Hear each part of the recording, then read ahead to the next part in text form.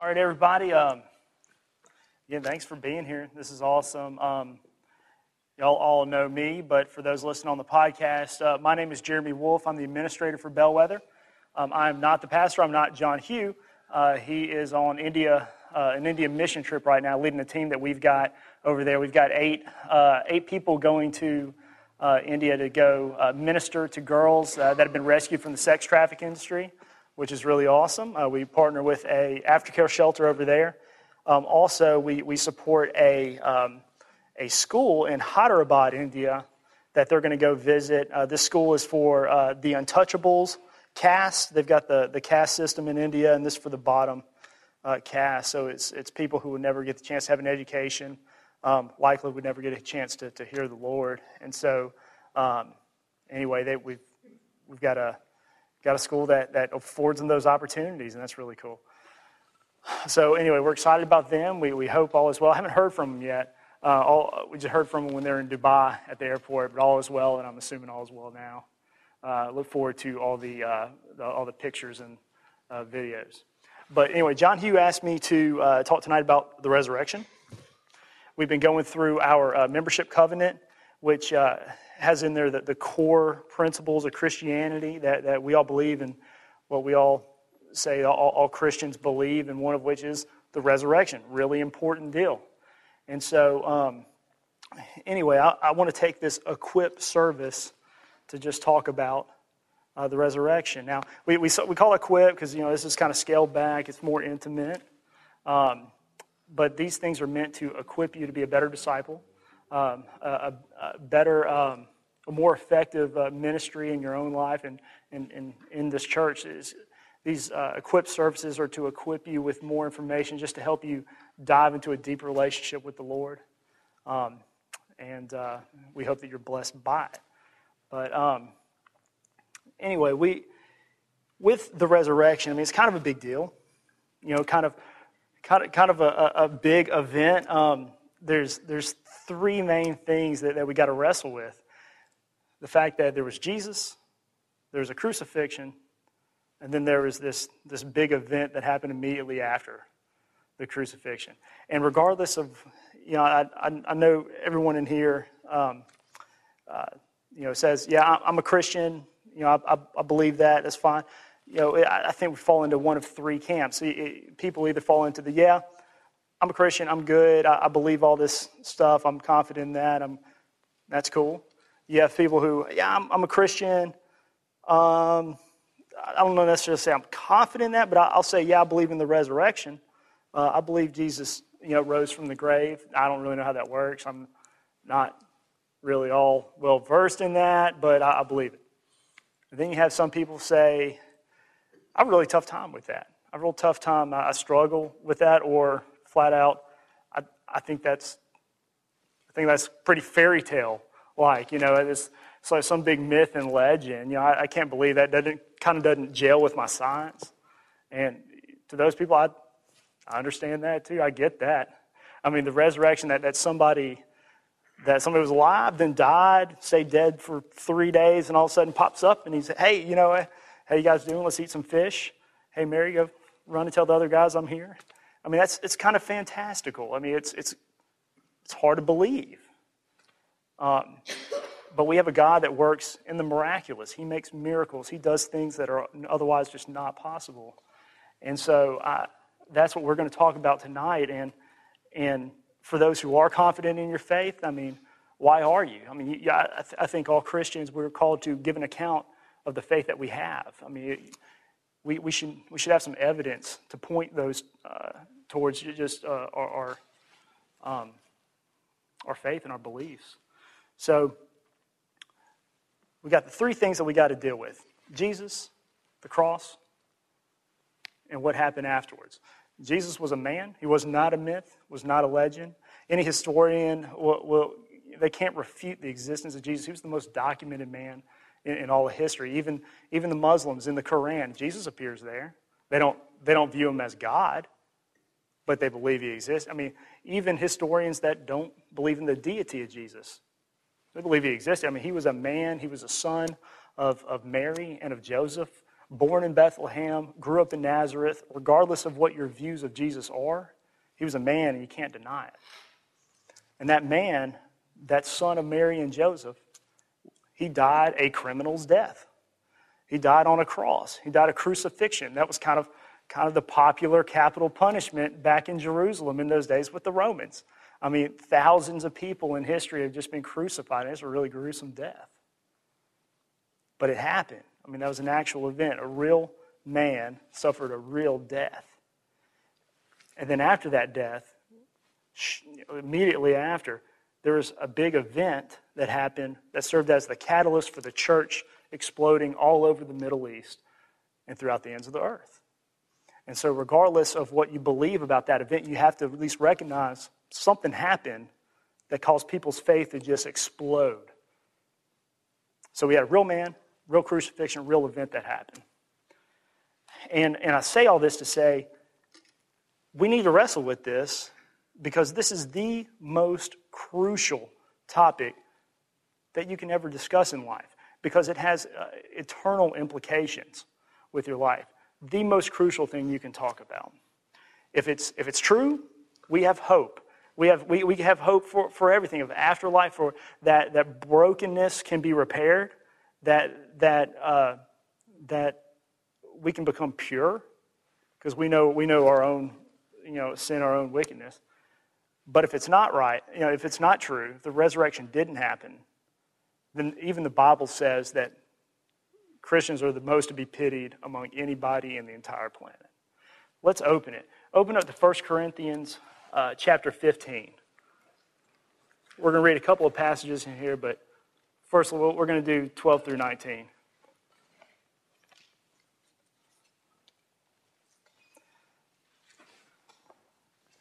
So again, Paul is writing this letter to the church in Corinth. And he's saying what I just said. All right, let's say, verse 12. Chapter 15, verse 12. But if it is preached that Christ has been raised from the dead, how can some of you say there's no resurrection of the dead? If there's no resurrection of the dead, then not even Christ has been raised. And if Christ has not been raised, then our preaching is useless, and so is your faith.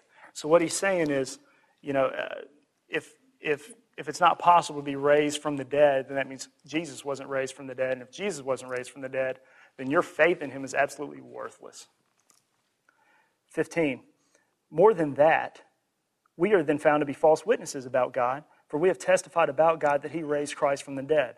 But if he did not raise him from the but he did not raise him if in fact the dead are not raised. For if the dead are not raised, then Christ has not been raised either. And if Christ has not been raised, then your faith is futile and you are still in your sins. So he's just reiterating, if Christ wasn't raised from the dead, then your faith is worthless and you're still in your sins. You're still broken. There's no hope.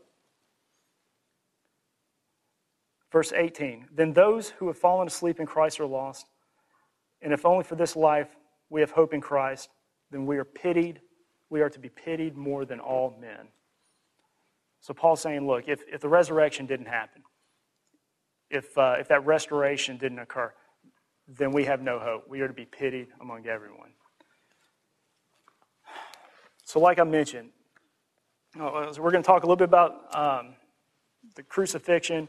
We're going to focus on the resurrection. Then we're going to kind of talk about the implications of that. So let's talk about the cross. Like, who knows any details about either Christ's crucifixion or crucifixion in general? Anybody? One of the most horrible forms of torture. Why was it bad? It's just pain and suffocation. And yeah. Just the Romans kind of dreamed up the worst possible. Tons of pain and suffocation. Yeah, people know about hands and feet kind of being nailed to the wood. And that's pretty graphic and really painful in and of itself. But then that really wasn't what killed people on the cross. When they hung there, their body weight was so much that it made it really hard to breathe.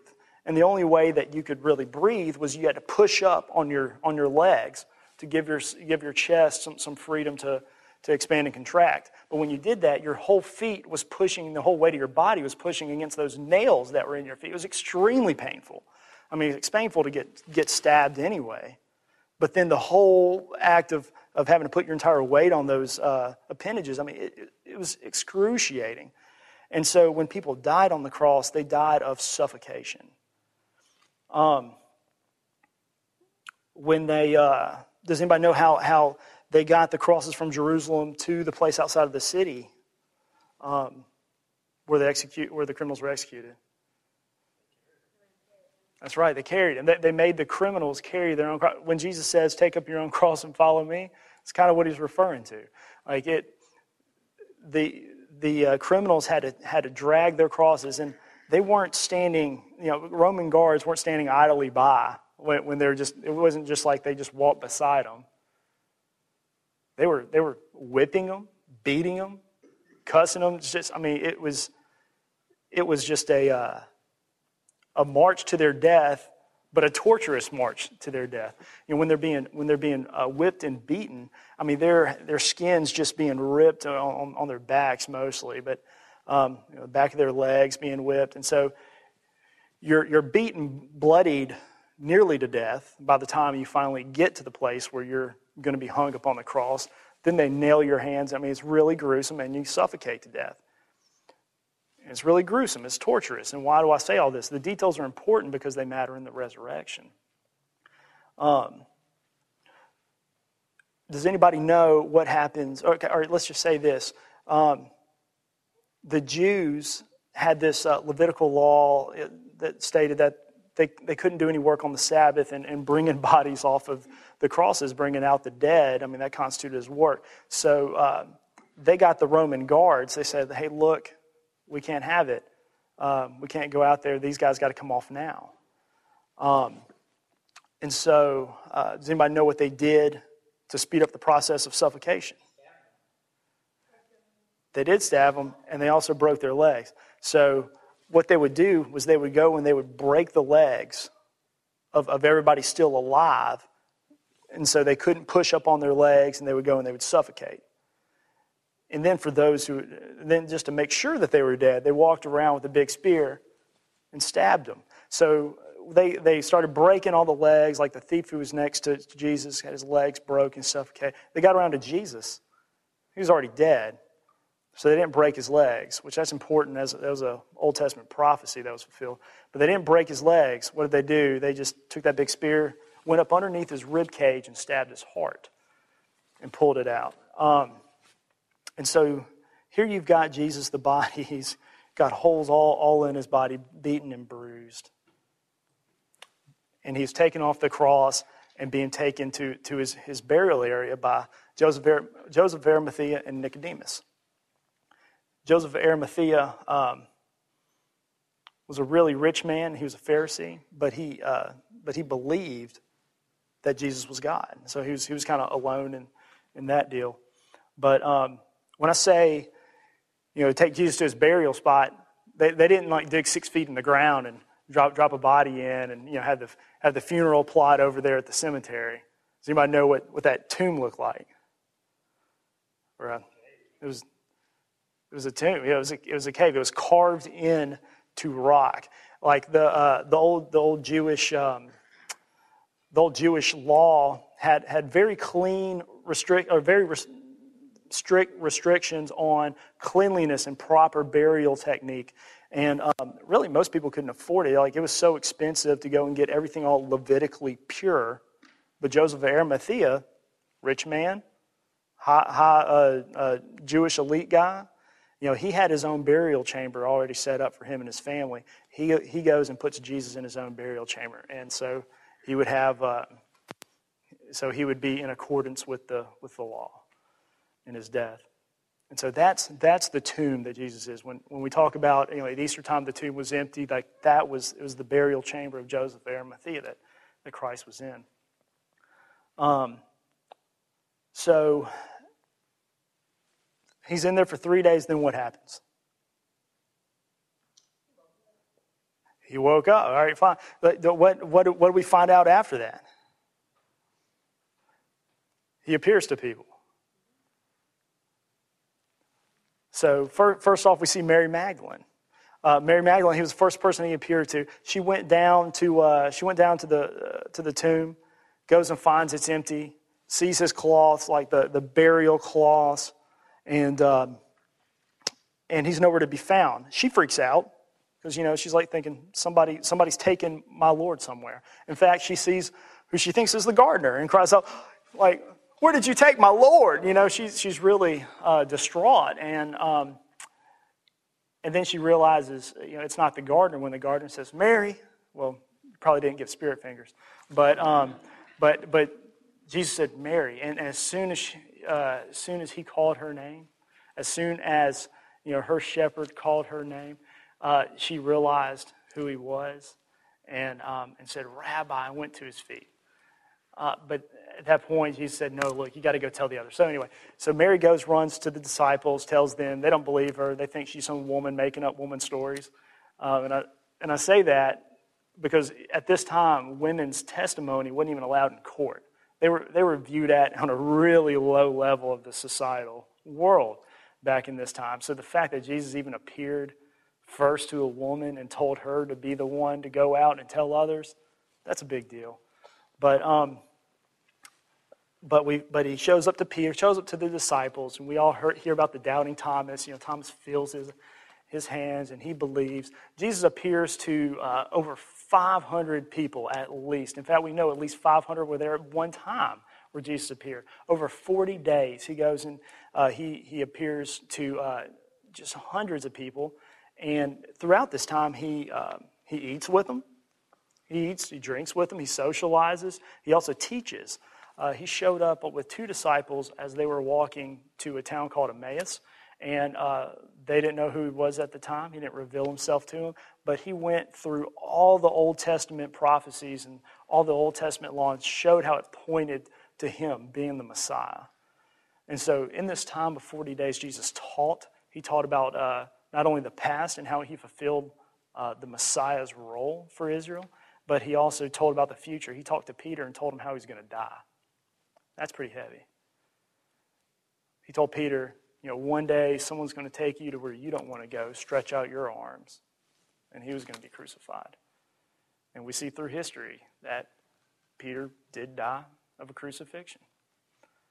And again, so to have your Lord and Savior to come back has got to be real exciting.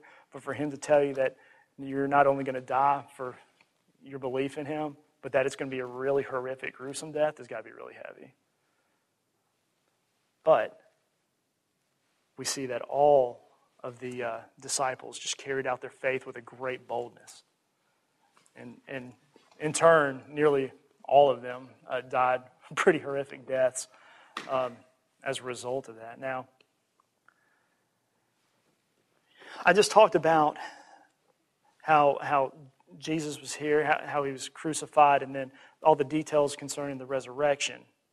But again, it's really hard to understand that. It's really, really hard to wrap our brains around that. It's not like dead people become alive often. We don't see that. I mean, every about 5 years or so, we see something in the paper on, like 2 years ago in Lexington, Mississippi, man, some guy wakes up in the coroner's office and it freaks him out. You got stiffs waking up at the morgue. He wasn't really dead. He had a low heartbeat, didn't breathe very well. They thought he was dead, but he wasn't. And all of a sudden, boom, wakes up. And then you have people who actually do die. At the hospital, they flatline. Maybe for 5 minutes, their heart is literally not beating, and through some act of shocking it back into action, boom, it'll pick back up, and people may be technically dead for 5 minutes. But we're talking right now about a guy who was, again, beaten to the near point of death, who had nails and spears in multiple places of his body. I mean, we're talking full penetration through the body, and then he's wrapped up in a tomb for 3 days without food or water. And to believe that guy was to, all of a sudden he died, and then, he's up and at them and, talking to people, and it's all, hunky-dory.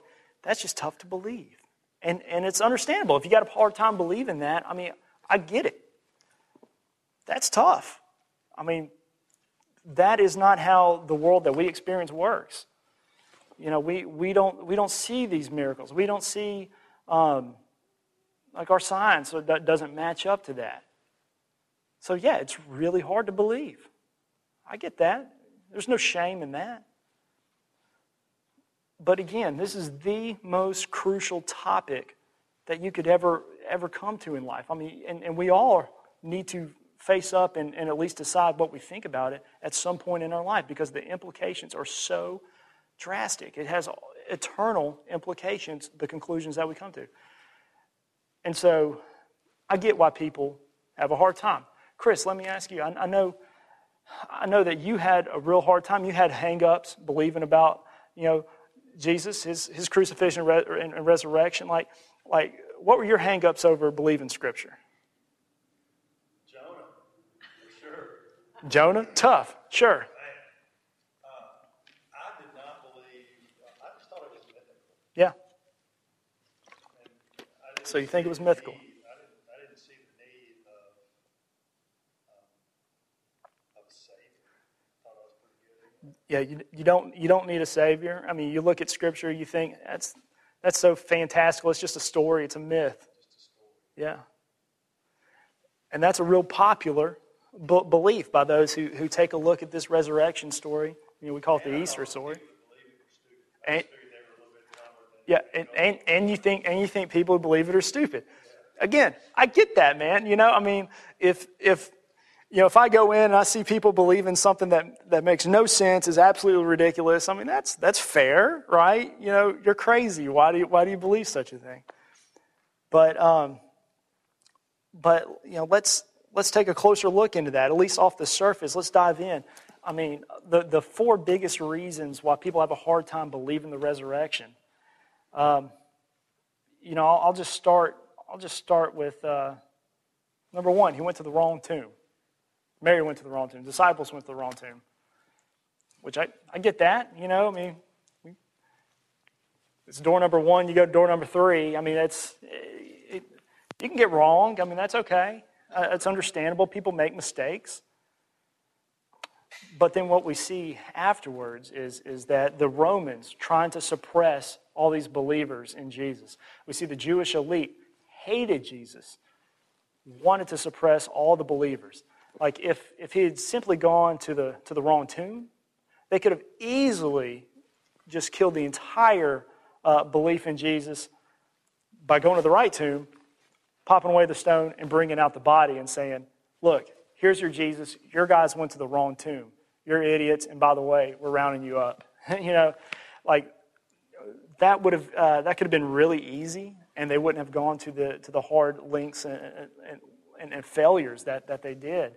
So it's really illogical. Like, they didn't go to the wrong tomb; they went to the right tomb. They knew where he was buried, and the reason why the body wasn't there is because he beat death. All right, 2. Hallucinated. You have Mary. She's hysterical. Her Lord and Savior just died.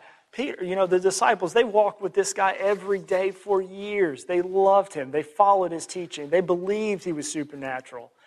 And then all of a sudden he dies. They freak out. They panic. Hallucination. They think they see something. Their body tricks them. Okay, that's, again, understandable. We see people whose minds trick themselves into believing things. I mean, people have different personality disorder, psychosis. I mean, there's people who see things that aren't there. That's fine. But if one person does it, okay. 2 people, okay, maybe. 3, 7, 70, 500. It gets to the point where you're talking about mass hallucinations. They don't happen like that. And then they don't stop at 40 days. I mean, it was for a very set period of time people saw Jesus, and then after that they didn't see him. Hey, it was just a big hallucination. He wasn't real. He wasn't really there. It just doesn't make sense. All right, the third, this is one of my favorites. He didn't really die. Jesus, he didn't really die. He was almost death on the cross. They put him in the tomb, but he wasn't really dead, and he actually got out, and that was the reason they came to the tomb. Boom, it's empty. Okay, well, let's just count that as possible for this moment. Let's see all he went through. Again, we mentioned it a minute ago, like beaten nearly to death, holes in his hands, feet, side, gone 3 days. If he was still alive, then he went 3 days without food or water. Somehow was able to remove a stone, get past the 2 guards that the Romans put there, and then not only be well enough to get out and walk, but walk miles and in between towns and say, really look healthy and talk to your friends and your disciples and eat with them and teach them. And no, not in 40 days. That just no way happened. We have tons of doctors here in our Bellwether family. We got several on the deacon team, and they all know the body real well. I guarantee you, not a single one would tell that someone could survive that, and not deal with infection, and that's not happening. So he did die, and the reason why he wasn't there is because he did die, was resurrected. And the last one, and this is one that I've actually heard a lot, was that the disciples just kind of orchestrated a big sham on everybody. That they went in, they stole the body of Jesus, and then just to keep their religion up and going, they told everybody that he was gone, he resurrected, and that's the reason why he's not there. And so then they got all the disciples to buy in and say, look, man, we take this to the grave that we tell everybody that Jesus raised from the dead. They won't know. And so I say, okay, well, we see cults. We've seen some really sadistic and evil kind of groups who do a lot of groupthink and carry stuff to the death. I mean, we see that here in America. We've seen that worldwide.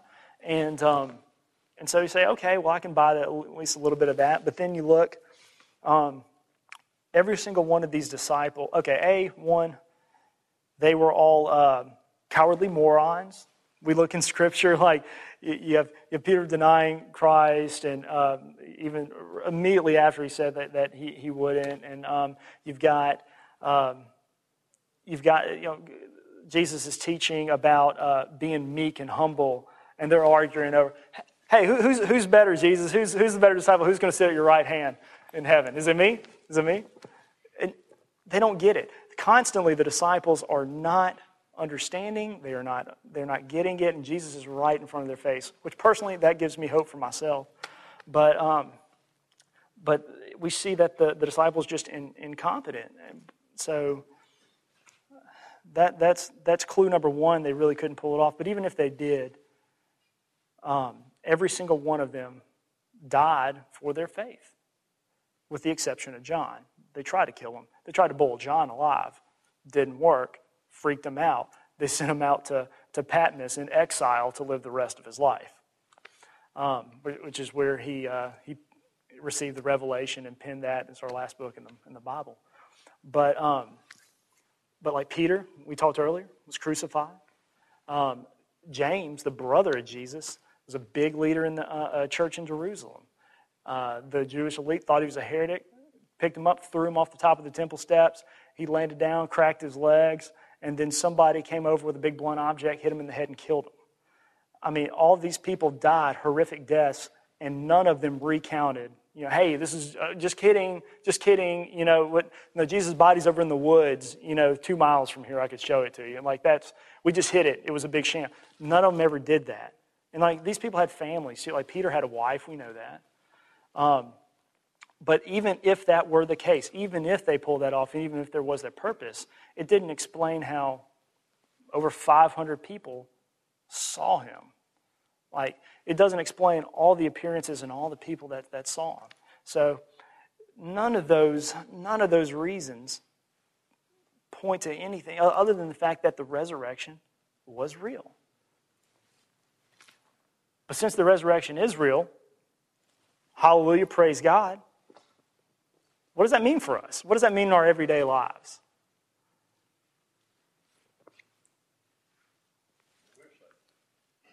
Absolutely.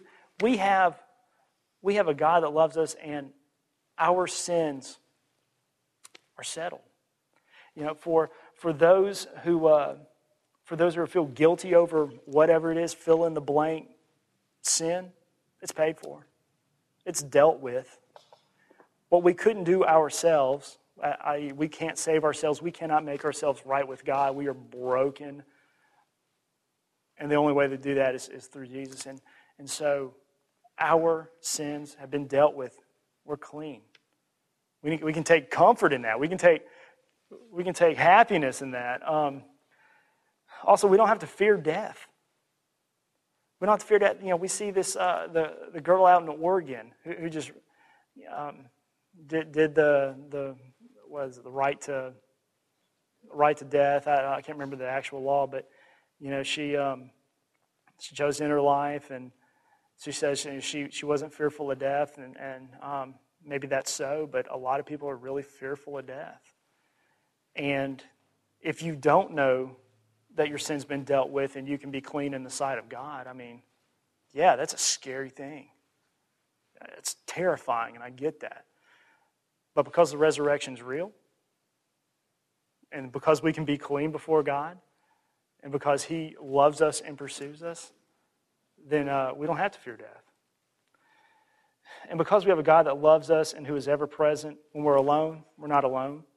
If we're depressed, we don't have to be. There's medical conditions and everything, but it's just as far as getting down, we can take comfort in the fact that there's a God who loves us and is there to comfort us in ways that we can't do ourselves.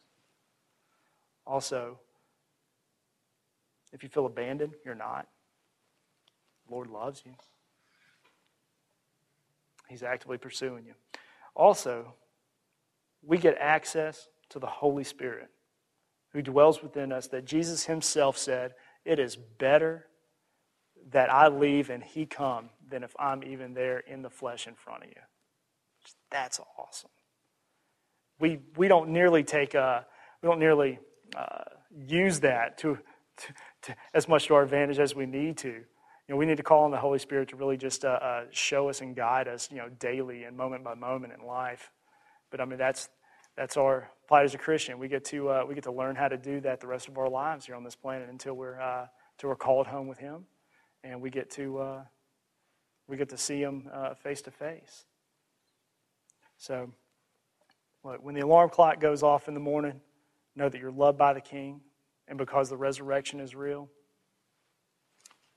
you can take hope. Thank you for coming. I'm going to close this with a prayer.